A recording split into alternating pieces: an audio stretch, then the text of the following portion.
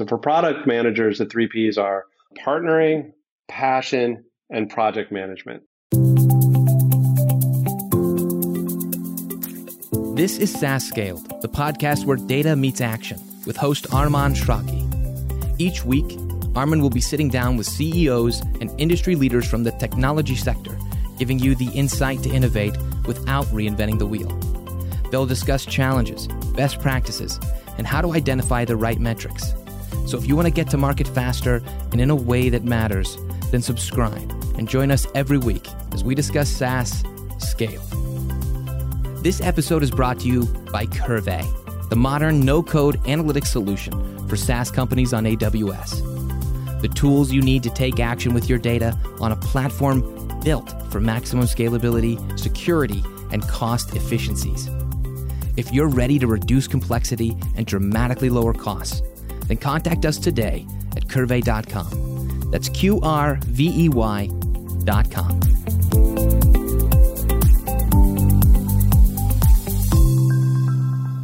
Welcome to another episode of SaaS Scaled. I'm pleased to have Rick Spencer with us, and he's a VP of Product at InfluxData. Thanks for joining us. Thanks for having me. I'm excited to chat. Sure. If you could tell us a little bit about yourself and also the company that you are working with, what kind of problems the company is solving. If there is a story there you can tell us, that would be great. Sure. So my name's Rick. Currently, I'm the VP of Product at InfluxData. InfluxData is the company that makes InfluxDB. I'll tell you a little bit about InfluxDB in a minute. My background is a bit varied, though. I started in the industry actually a little bit late, in my late 20s, back in 1998. I was in the field of usability and user research and design. That was at Microsoft. But I was really focused on developers as my users. And so I did a lot of user research on developers at Microsoft. I left Microsoft after 10 years. By the time I left, I was what was called a lead program manager. And at the time, I'm sure things have changed since 2007, but at the time, that was sort of the pivotal leadership role that sort of got everything organized and converged and drove everyone to ship and that kind of thing. After that, I started leading engineering teams, and I went really deep into open source. I got very interested in open source. So I ran a pretty popular open source project for a long time. And then after I left there, I got very interested in cloud computing. So I joined a company called Bitnami as their VP of engineering. So that was my second VP of engineering role. I stayed there for about 3 years. That company had an exit. And so then I took a summer off. And then I ended up here at InfluxDB, but as the VP of engineering for the platform team. And so I actually ran the engineering team for sort of the core cloud product that I think, we'll mostly talk about today for about 2 years, 2.5 years. And then I just recently got, quote, promoted to VP of product, which has been a really interesting and exciting transition for me personally. Do you want me to talk a little bit about InfluxDB and what we do? Or? Yeah, that would be great for us and for the audience to know a little bit about the kind of problems that you guys are solving and what will really, come and use that technology. Right. Okay. So InfluxDB is really the category creator for what's called a time series database. And time series data is a certain kind of data, right? There's like relational data, there's document databases, there's log databases. Time series databases are for data where the timestamp on it is the most important attribute. For instance, like metrics from your server, like you might go out and say every 100 milliseconds, tell me what the CPU load is. A lot of sensor data, a lot of sensor data. So we started as an open source product that then there was an enterprise version.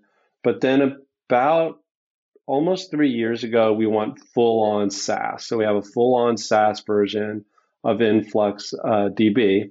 InfluxDB is interesting because it's really made for builders. So it's made for people like, look, you have all this time series data.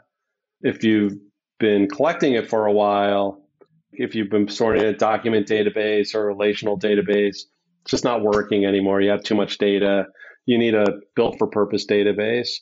So we're great for like handling, the ingesting and allowing you to do computations and queries on all of that crush of metrics. But we also have sort of this twist where we really focus on our user, who is typically what we call a builder or a developer. And this is someone who's trying to make something on top of the data. Maybe you work at a really big company and you have a very special use case for your server metrics or something. Come to us. You can use all our developer tools. You can use our cloud product and like really quickly, really easily get that custom solution going. Very common use cases for people building IoT applications on top of us. So people come and they say, hey, let's get all the data from this factory floor, or maybe it's more of a commercial, residential, or consumer thing. Like, hey, let's get these devices working and let's create a custom experience on top of that. We achieve that by having like two principles that we follow. One is meet the developer where they are. So we provide developer tools in every language.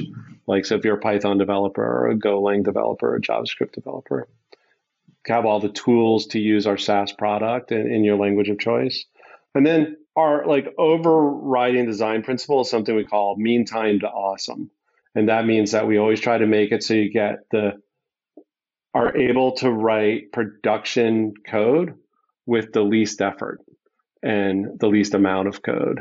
That's the product, I think, for your audience, if they're interested in this SaaS.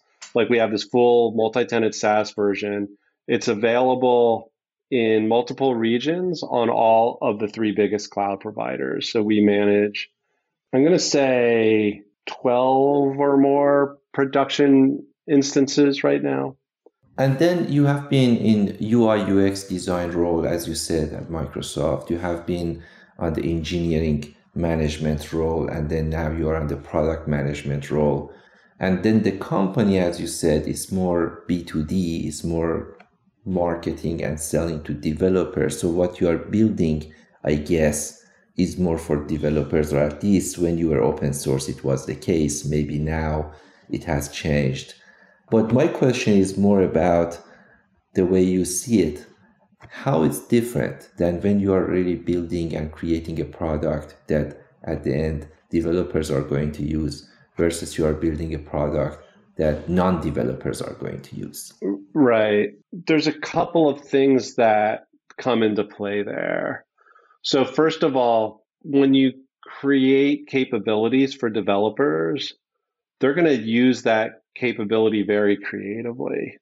And that means you don't have to specifically fulfill like a certain list of use cases. Like, customers have the following requirements. Let's say in some document system, they have to be able to create them and revise them and update them and delete them. And, you can just have this like discrete list of requirements. By definition, we don't know all the requirements. So we're really making a tool set that people can come being very creative with. What we find is that developers can be extremely creative about solving their problems and sometimes combine things in ways that we didn't expect. And that can be very powerful for them, but it can also create operational issues, which we just never could have envisioned. And then on the flip side of that, developers, like, they're building something that they have their own users using often. Sometimes, they're building things that are just for their own team to use, but often it's for other teams in their company, or they have their own customers who don't even know that they're using InfluxDB as the backend. Therefore, like, we can't have maintenance windows, right? We can't be like, all of our customers, their customers can't access the application because for our convenience, like, we want to do some kind of upgrade or that kind of thing. Just from like an operational perspective, the sort of demands that customers put on it is maybe a little different than, like your HR tools or your recruiting tools or your expense tracking tools, that kind of thing. I understand. Now, in order for me personally and maybe some of the audience to better understand exactly what is the difference between a time series kind of, database and a regular database that can store any, including the data that time is part of it. Is it about really the output? Is it really about the things that you can do afterward and you can, gain the insight, the insight you gain afterward? Or it's more about really the storage part of it and better organizing the data and these kind of things? What is the exact kind of, capability that, as a time series database, InfluxData can offer that maybe otherwise wouldn't be? That's a good question. So all those things that you mentioned actually kind of go together. So here's the current situation. There's time series data everywhere. Think about all the sensors in the world. Think about all the computers in the world, everyone's phone, everyone's devices, everyone's laptop, every server in the world, every anything that's got even of sensors on it. Like, so there's just tons of time series data being produced all the time. That, in fact, has gone through a logarithmic increase, right? And so just over the last few years, what we've seen is that people who maybe they were using something like Mongo or Cassandra or Postgres, these like databases that for their domains are quite performant and et cetera. They've been storing time series data in it. Now it's grown to a point where they cannot ingest the data fast enough, right? So like they're trying to write the time series data. They want to get real time, response. Like, hey, I wrote the data. Hundreds of milliseconds later, I want to use the data to alert on it or do whatever. They can't like process the time series data that fast.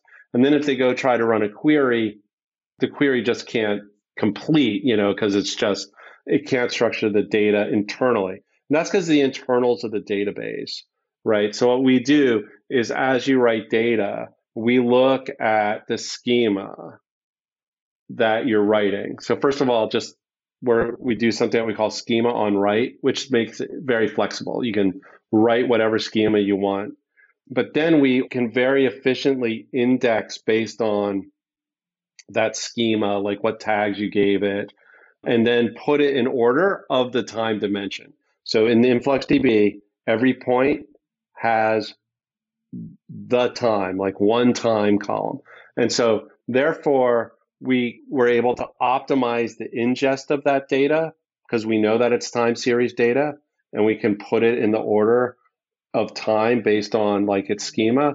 And then that means that we can go ahead and create a system where you can query it much faster because we know you're going to be asking like, give me data between, this starting point and this end point. And since we're optimized for that down at like the file structure in which we store the data, just for that domain, nobody can come close to the performance on the ingest or the query side. So the way you specialize on that, the result is you are saving time for your customers, including developers, or maybe saving time for even output and the result that they wanted to create for their users, and for the users to ingest and gain the insight and ingest the data. So all of those translates to saving time for different groups of people and different kind of type of users that you might serve. So for our users, like, so for the builders who are building on top of it, like they don't have to make sacrifices in their functionality if it, so they don't, like on other systems, they'll have to be like, well, you can't query in this way, so we can't have those features, or we can't ingest this much data, so we have to ingest less data. And, so like they don't have to make those sacrifices. But then, as you said, we've also built tools on top of it for developers that let them build solutions in like literally hours that otherwise would take weeks or months for developers to produce. And that especially is true, if I may, like drill it a little bit into into the world of IoT. So in terms of the Internet of Things, one of the areas where we're just getting a lot of uptake, and I've been talking to a lot of customers, is in this industrial IoT setting. And the interesting thing about those customers is that they have a local environment, let's say a factory floor, or let's say a beer bottling plant. Like, so they're bottling the beer and they have all these machines locally to bottle the beer. And some of these beer bottling companies, like this one customer that I have in mind, very small percentage changes in their operational efficiency create millions of extra dollars for them. So they're like really willing to invest to get like these small operational efficiencies. So their situation is that they have like the factory where the beer is being bottled, and we actually have a version of InfluxDB that is just like a self-contained binary that they can actually run inside the factory and then do a lot of the work inside the factory, like do the analytics, create the visualizations that they want, give them the alerts that they want. Like they can plop it in there. In the industrial IoT space, one thing to understand is like all the machines and everything that people have, they all output sensor data through things called PLCs, programmable logic controllers. And then there's tools like Kepware and other tools that know how to read those. And all those tools just have native support for InfluxDB. So it's super easy to drop InfluxDB there. And now you have a situation where you're able to have those analytics like literally within like a couple hours. It's mostly just reading documentation to figure out how to get the analytics set up. But more importantly, if you have an intermittent network connection there, or just any kind of flakiness or just any kind of concern, unlike like other solutions, your that factory can keep running, right? But then we also have our SaaS cloud product, and that on-prem or that local binary knows natively how to talk and sync its data back up to the cloud. And that is not code that you have to write or anything, right? We just made it so you can just configure that. One of the key things that customers get there, though, is right now their problem is I'm collecting the data in the factory or whatever is the setting, but it's a lot of data. It's time series data. I'm getting at nanosecond resolution, maybe millisecond resolution. It's very costly for me and time consuming to sync all that data back up to the cloud. But with InfluxDB, you can use our tools locally to say, like, here, use the full resolution, like on the factory floor, but then you can only send up like sample data. Like you can say, let's say you have 100 millisecond resolution for something that you're taking, right? So that's like every second you have 10 or 100 of those metrics for a bunch of machines. Well, you can use our tooling to really quite simply say, like, okay, just give me the mean for every minute. And right there, you've reduced the amount of data by, orders of magnitude. So think of how much faster that data will sync up. And also that data is often more usable in that cloud case. So then if you have, hey, I have 5 factories, right? They can all run that same local application there, but then they can look back and say, what do the other factories look like? Because all that data is being linked up to our SaaS version. The amount of time that saves people to go, like, we have all this sensor data on the factory floor, to we're getting insights across all of our factories, like real-time insights, real-time alerts. Like, these are things that, like, even not that long ago would be like 6-month long development efforts, which would then fail, and now like our customers are doing it in, like days and weeks, like kind of time frames to get these really fulsome applications set up. And like I said, they can save millions of dollars just by like just finding very small improvements in the operational efficiency, but they can find a lot of them. the point that you mentioned with regard to real-time or near real-time data, and also sometimes, being even offline and still you can do it. Those are the things that, defines that kind of a specialty and focus of that database for those particular use cases. So definitely it makes it very kind of different, from just the general purpose database that you can use and just, Indeed. And just the amount of data of time series data that we can ingest and that you can make use of. If you tried to use a different database, you would just, you wouldn't be able to ingest the nanosecond resolution data and make use of it. Yeah, I read something that I think it was in your note that you said data has gravity. What do you mean by that? Data has gravity. So I already talked about how much of this data gets produced, right? So let's contrast our situation with another SaaS product. Don't want to pick on them, but let's say it's like your HR tool, right? When you interact with your HR tool, they send you a few megabytes of JavaScript. You send them back a few hundred kilobytes in a form post of data, right? And then they send you more HTML and JavaScript. You send them back, another form post. As the user of that product, do you really care where that server is in the world? How much difference is it going to make in your use of that product as you're exchanging that kind of data with it, right? Those kilobytes. So that kind of data, that document data, that's very low gravity. It just doesn't have that much mass. So you don't mind zinging it all over the world. But say you're monitoring your Kubernetes cluster, or you're developing an electric car, and you're looking at all the sensors on it at nanosecond resolution. So you're producing hundreds of gigabytes, if not terabytes of data. Now you have a lot of mass there, right? And since it's got gravity, that means you actually do care. If you try to send that from California to Europe, you're going to have to pay so much, and it takes so long to send it that far.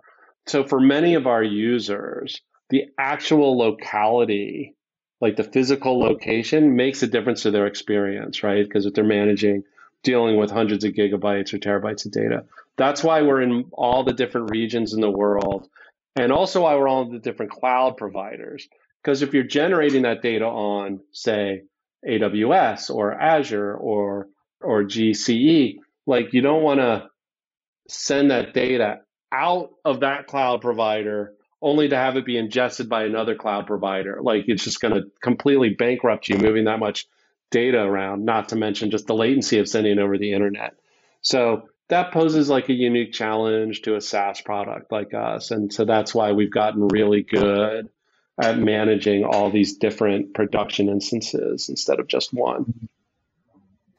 Considering your unique kind of experience with all of these kind of, on different fronts like UI, UX, with engineering, with product management, I have to ask you this question because I have heard it from many different SaaS companies that sometimes it has been a challenge to them, some of them.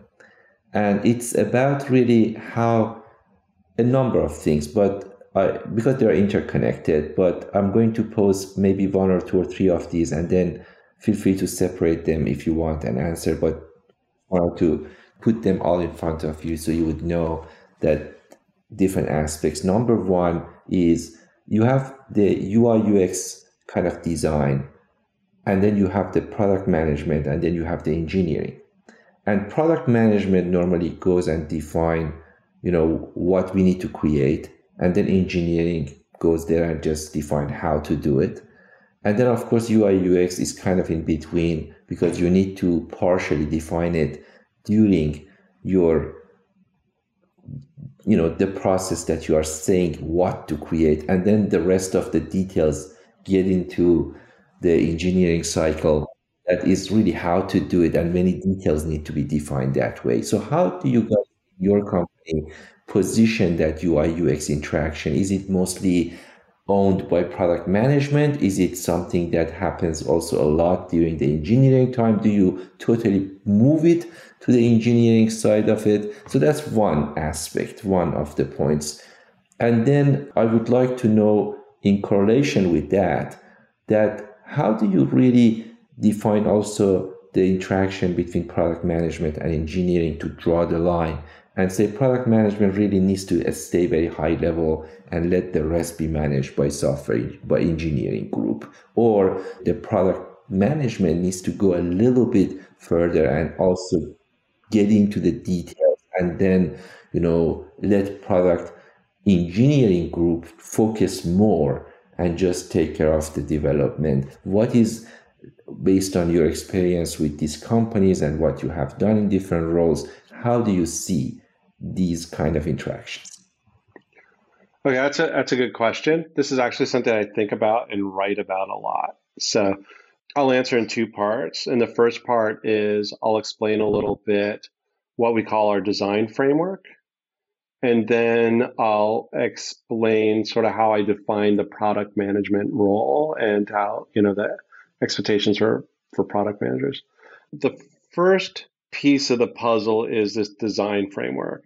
And so the reason we call it a framework and not a process is because we don't want to tackle every problem in the same way, right? So if like the problem is, we need to add a message about something, we want to do a good job at that, but we don't want to spend 3 months designing that solution versus like we're just coming off of an experience where we just like redesign the whole query experience and how you deliver it. So one of the first things I did, actually, it was when I was still in engineering, was put into place this thing I call the design framework. And so it's got some principles that you're supposed to follow.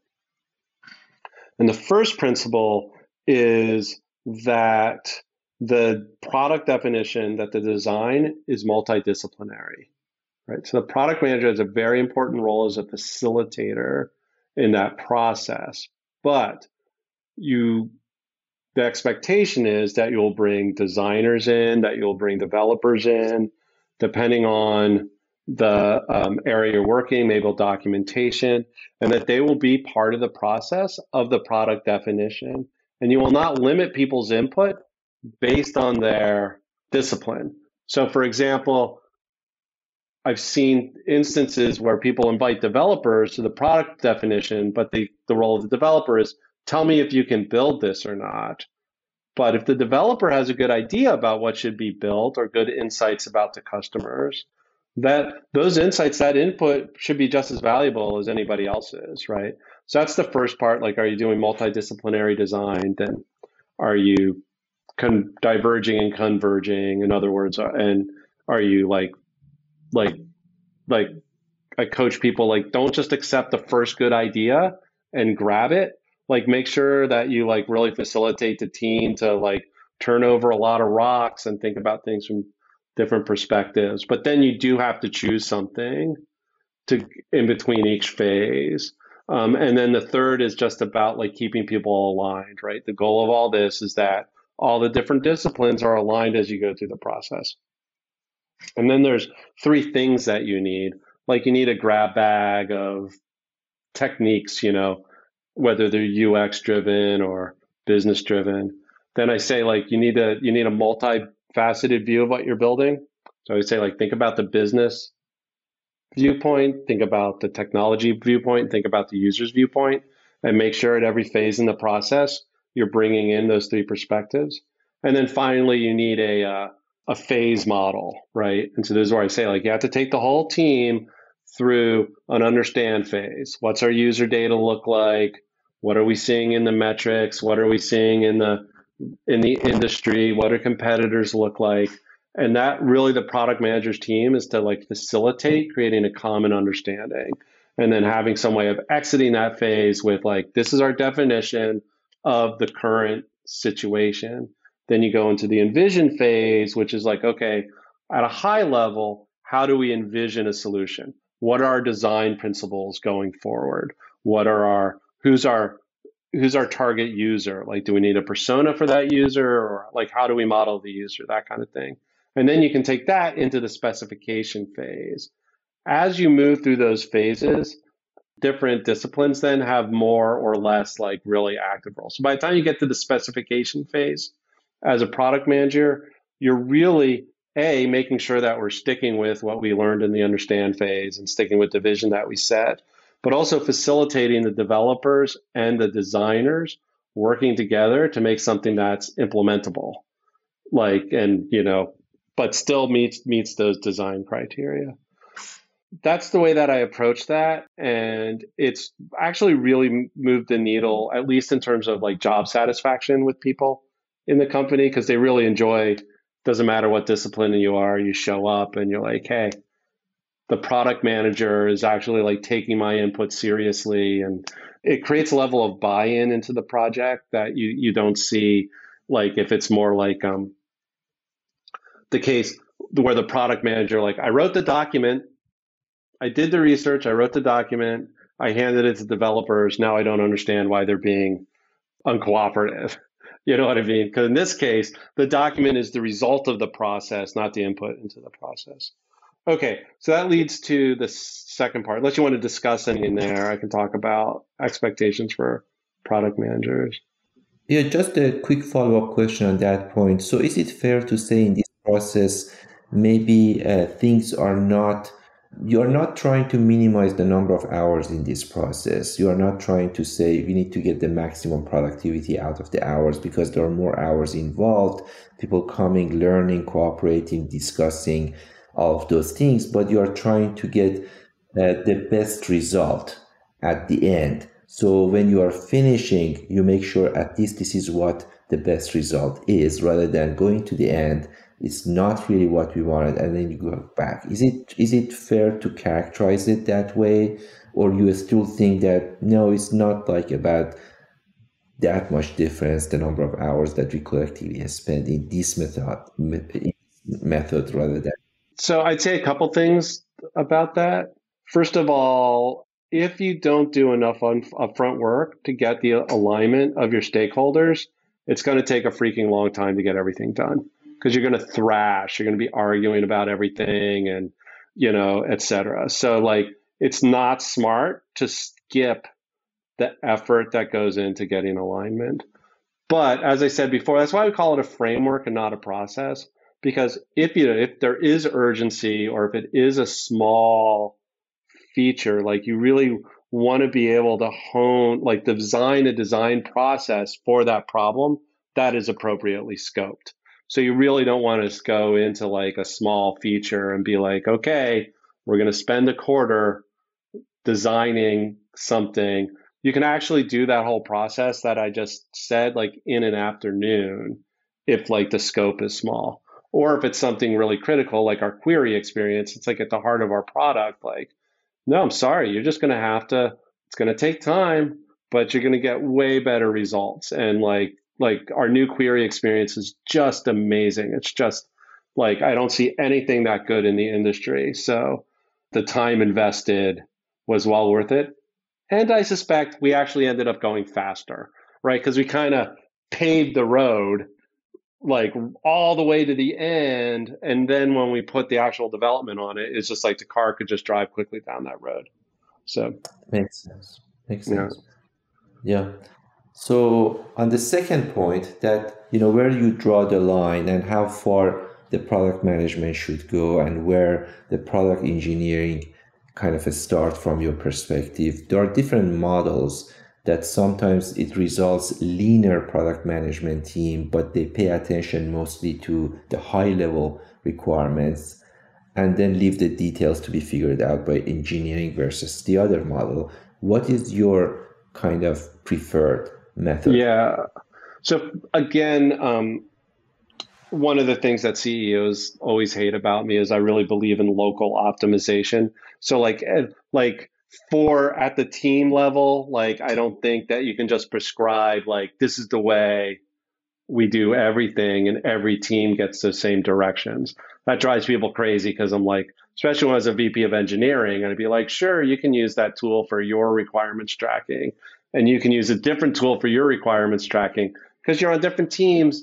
You have different problems that you're working on. So choose a tool that's optimal for your environment. I kind of believe the same thing about your question about product management. It's really going to depend on the team and what they're working on, the seniority of the product managers. So the way I explain it to product managers is, sorry, for all the disciplines that roll up to me, they all have what I call 3 Ps for like setting, like those are my expectations. And so for product managers, the 3 Ps are partnering, passion, and project management. And so, partnering is like, hey, you're the glue that holds the company together. It's one thing to launch a product. It's another thing to actually land it with customers. And that includes, so you have to, partner with engineering to get the thing built, but then you have to partner with marketing, partner with sales, partner with support, that kind of thing, and set those expectations. Then for passion, I'm like, you need to like have like enough customer intimacy that you're excited about the real customer and use cases, excited about the product so that you have enough product intimacy that you can like talk about it intelligently, even if it's outside of the specific team that you're working on. And then enough intimacy with the market at large, right? With the domain that we're in. What are other developer tools like? What are the other SaaS companies doing? And that kind of thing.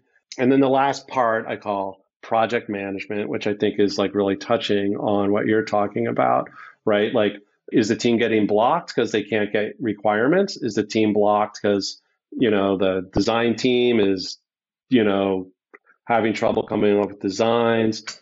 Down to like, is the team doing a good job? Are you helping the team maybe with their sprint planning, right? So that last part, like that's going to depend a lot on the team that the product manager is on and also the seniority of the product manager, right? So like, people who are younger in their careers will maybe have less experience with things like sprint planning and understanding like why are the developers asking to work on paying down technical debt and that kind of stuff. So I want to expect somebody who's maybe a little earlier on in their journey to really be adding value at that level. But then like for our senior product managers, I actually really expect them to be able to represent for the whole development team, like what they're working on, what obstacles that they're running into, and like what is the level of technical debt versus development that they're working on, and be involved in making that balance. That's all going to depend on their ability to partner though, because if like developers, they categorize people as lift or drag, and if they feel like you're a drag on their productivity, you'll have a hard time partnering with them. So that's a very long it depends answer, but that's kind of how I model it out in my mind. And so I'll coach, depending on the team that they're on, I'll coach product managers to maybe be more or less involved in the engineering details. No, makes sense. That's really good. I'm glad I asked that question. That was it. That was a great explanation. I really loved it.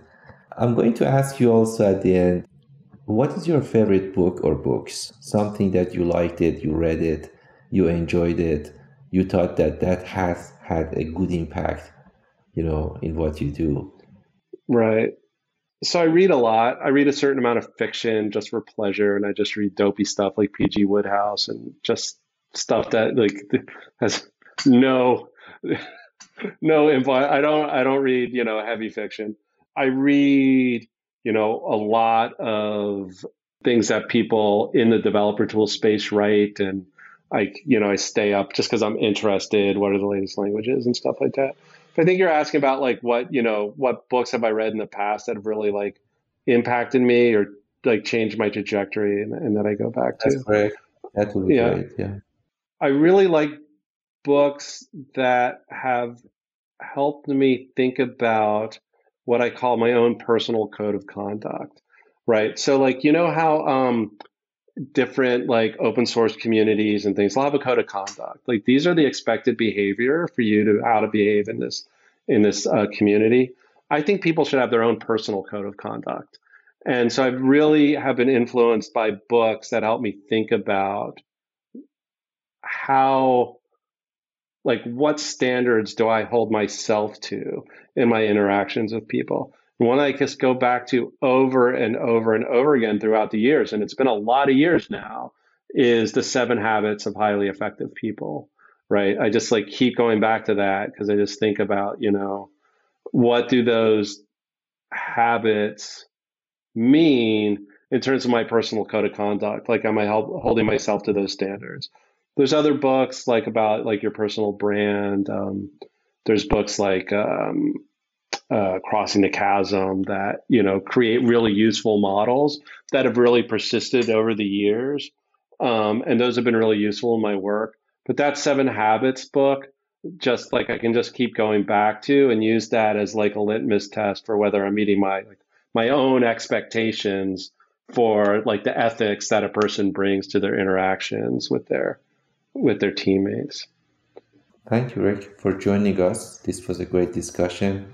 I appreciate the insight that you provide. Oh, thank you. I loved it. This was really, really fun those are really great, insightful questions. And I really enjoyed being able to go into depth on some of the concepts. So thanks for your time. Thank you for listening to SaaS Scaled with Arman Eshraghi. For show notes and any resources mentioned in today's episode, go to saasscaled.com. If you're enjoying our show, give us a 5-star review and share on LinkedIn. And be sure to subscribe for any updates on future episodes. Thanks for listening. This episode is brought to you by Curve, the modern no-code analytics solution for SaaS companies on AWS. The tools you need to take action with your data on a platform built for maximum scalability, security, and cost efficiencies. If you're ready to reduce complexity and dramatically lower costs, then contact us today at curvey.com. That's QRVEY.com.